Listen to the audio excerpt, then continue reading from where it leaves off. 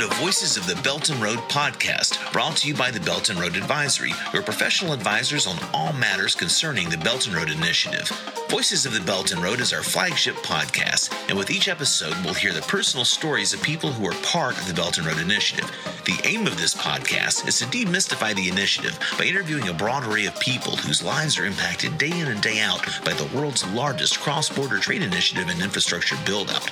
On this podcast, in addition to university researchers, think tank experts, and policymakers, you can also hear from business people, workers, and countless others involved in the Belt and Road. You'll hear people tell their own personal stories in their own languages, because at the end of the day, the Belt and Road Initiative is changing people's lives, and we want you to hear it from them.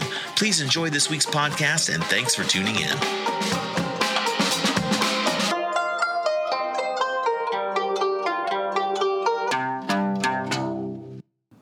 Hello everyone, welcome to this week's episode of Voices of the Belt and Road podcast. I'm your host, Greg Stedt. In this episode, we're looking into a specific region, Central and Eastern Europe, and its role within the Belt and Road Initiative. That is why today we are recording from Chinese Academy of Social Sciences in Beijing, and our guest is Professor Zuokui, Director of Department of China, Central and Eastern Europe at the Chinese Academy of Social Sciences, who is also actively developing 16+1 China, Central and Eastern Europe think tanks network. Professor, it is my pleasure to welcome you on the show. My pleasure to be here. Please tell us a bit about your background and about the 16+1 China, Central and Eastern Europe think tanks network. I'm currently a research fellow of the European Institute of the Chinese Academy of Social Sciences, Director of the China Central and Eastern Europe Office. My research interest mainly includes 16+1, so cooperation between Central and Eastern European countries, also referred to as CEEC, and China. I'm also the Director of the Office of the 16+ Think Tank Network, a network of exchange and cooperation between think tanks of Central and Eastern European countries. We mainly engage in exchanges and cooperation between China and 16 countries in CEE. This network of exchange and cooperation was proposed by our Chinese Premier, Li Keqiang, during the first China-CEEC high-level meeting in Suzhou in 2015. Leaders of both regions jointly signed the Suzhou Agreement and jointly proposed that the Chinese Academy of Social Sciences should take the lead in setting up a network of exchange and cooperation among CEE national think tanks. This is a very high-end platform, which was initiated by the joint initiative of 17 ministers of our government. The secretariat of this platform is currently located at the European Institute of Social Sciences in China. We actively coordinate matching think tank activities when our leadership, such as Xi Jinping or Li Keqiang, attend high-level visits in CEEC. In addition, we also participate in research, offer training courses, and hold a high-level think tank forum, the China CEEC High-Level Think Tank Forum. We will continue these efforts in order to build this platform better, more inclusive, and more open. If you were to explain in 2 or 3 sentences to someone who's not familiar with the subject, what is the 16+1 China, Central and Eastern Europe initiative, and what is the role of CEE within the Belt and Road Initiative? This is a quite difficult task, but let me try. First off, 16+1 was established in 2012 and initiated by China with the support of 16 Central and Eastern European countries. Its basic function is to create a platform where China and CEEC can gather to explore collaboration on common projects and other forms of cooperation. We want to promote common feelings among people. Second, this platform is only about economics, trade, and people. It is not political, not about military, but purely to foster economic, trade, and cultural cooperation. I think these 2 features sum up the core of 16+1. CEE is a very important region. We know that when the Belt and Road was first launched, it mainly promoted the interconnectivity of the Eurasian continent. This means connectivity from our periphery to Central Asia, to Russia, to Central and Eastern Europe, and then to Europe. CEE is a core and hub of the Eurasian continent, and its geographic location is important for the Belt and Road. In order to promote Sino-European cooperation, the CEE market is very important. Many researchers criticize 16+1 framework for not bringing concrete results. What is your view, and what are, in your view, the top 3 success stories of the Belt and Road Initiative in Central and Eastern Europe? This point of view is untenable. The 16 countries have cooperated for 5 years, and in my view, achievements are remarkable. I'll give you 3 success stories or 3 layers of this. The first is investment. China's investment in CEE has made remarkable progress. Even in Poland, which has been complaining about a relatively low investment, the medium-sized investment of small and medium enterprises in Poland has increased in the last years. During this period, I went to Hunan, to the local government in Ningbo, to have a look, and found there were a lot of investments in Poland. The amount and scale of investment are relatively small, but there has been a steep increase in the overall amount since 2012. China also invests a lot in Serbia. This was an unimaginable situation a few years ago. The second level is the cultural exchange. I can personally say that because I've been engaged in this kind of exchange. I personally felt that before 2012, China's people-to-people exchanges with the CEEC were very limited because it wasn't really on anyone's agenda. But just take a look now at the exchange of scholars, think tanks, and even academic communities between CEEC and China after 2012 under the 16+1. I made a lot of friends in CEE, met a lot of young and promising scholars, and met some senior think tank scholars, as well as policy makers. This was unimaginable before. I once told my friends in the Bank of China that without a platform like 16+1, you could not have visited China several times a year so easily. Nor could I go to visit Central and Eastern European countries for exchanges so often. The amount of students from CEEC that go to study in China on Chinese government scholarships have increased in volume even more. The third example is tourism. In the past 2 years, Chinese tourists have increasingly seen the potential of the tourism market in Central and Eastern Europe. Every year, more and more tourists visit CEE, including Hungary, Poland, and other destinations for guided tours. We have now opened many direct flight routes to Poland.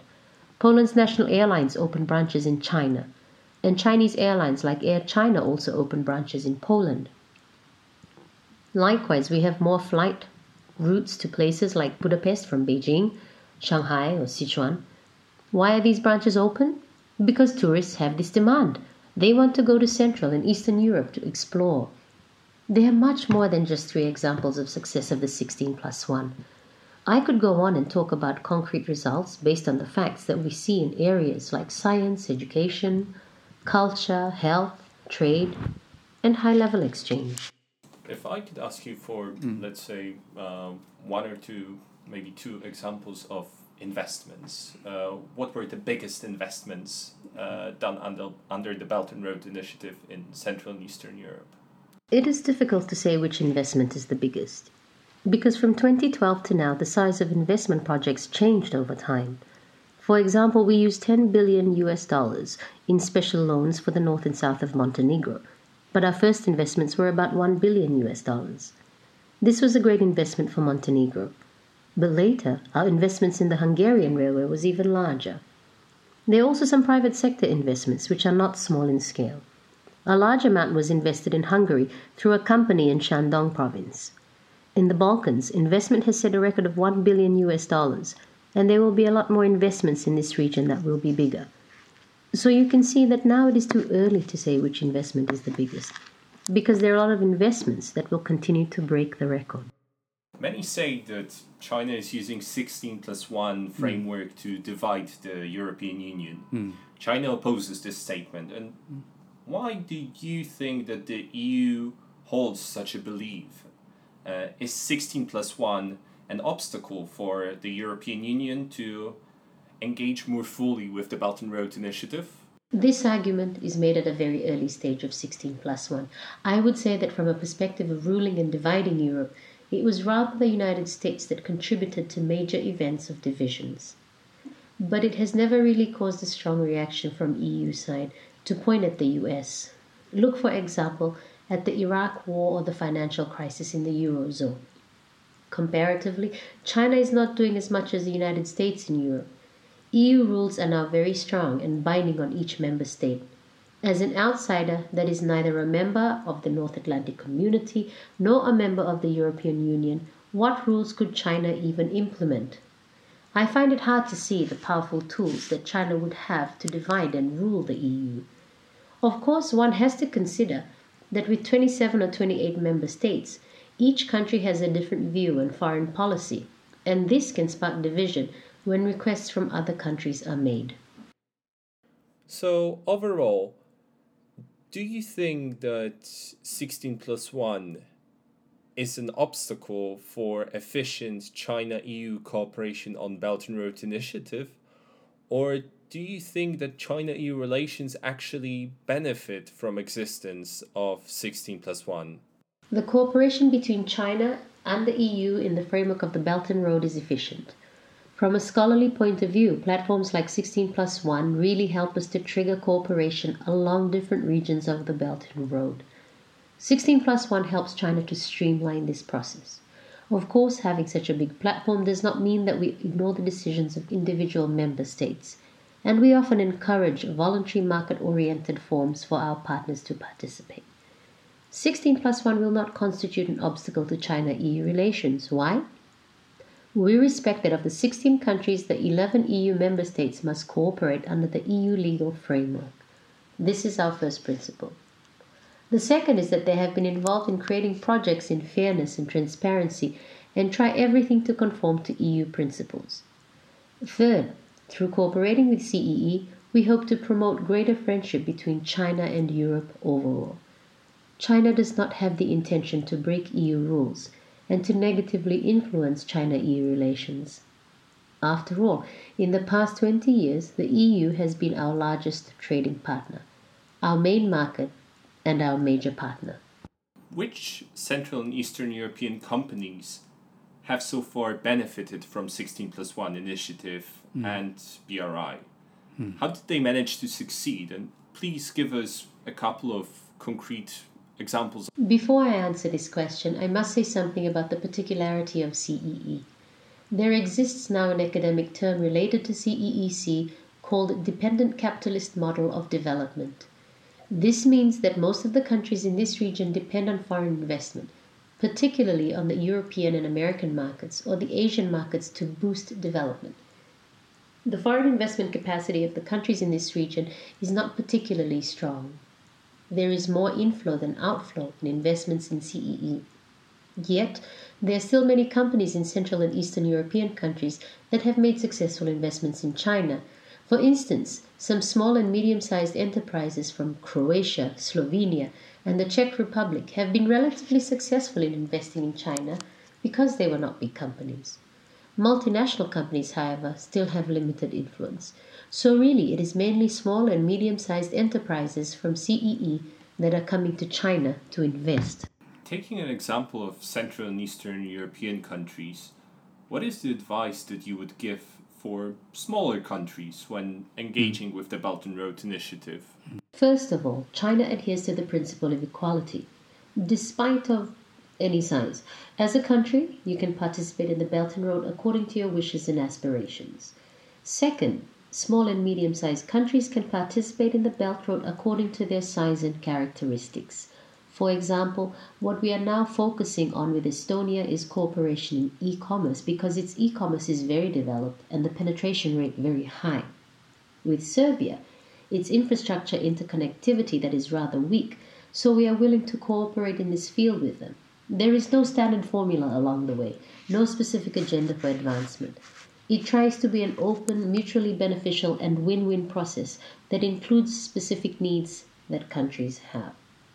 Small and medium-sized enterprises or small and medium-sized countries have great cooperation potential.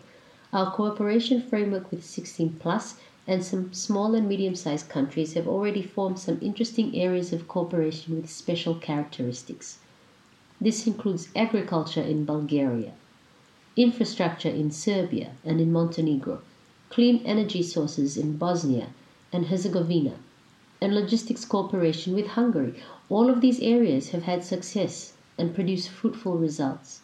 So I encourage small and medium-sized countries to consider their own characteristics and their own advantages when they consider to participate in the Belt and Road. And that's it for today's episode, Professor Liu. It was a pleasure to hear your insights on China's Central and Eastern European relations. Thank you for being on the show. Thank you very much for the opportunity to share these points.